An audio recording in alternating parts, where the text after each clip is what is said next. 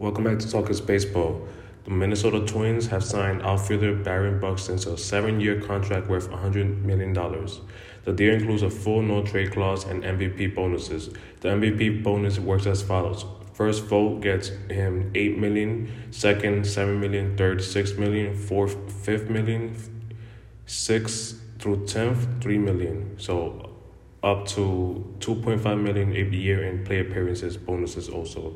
So that is the Minnesota Twins signing Barron Buxton.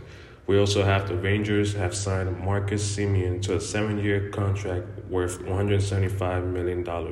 The Rays have signed Corey Kluber to a 1-year deal, $8 million contract. The Rangers are in agreement with Cole Calhoun, outfielder.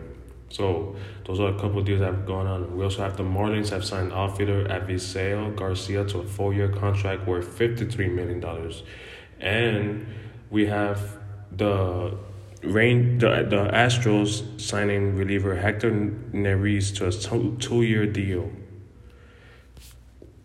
We have the Mariners acquiring second baseman Adam Frazier from the Padres for left-hander Ray Kerr and outfielder Curry Warsier.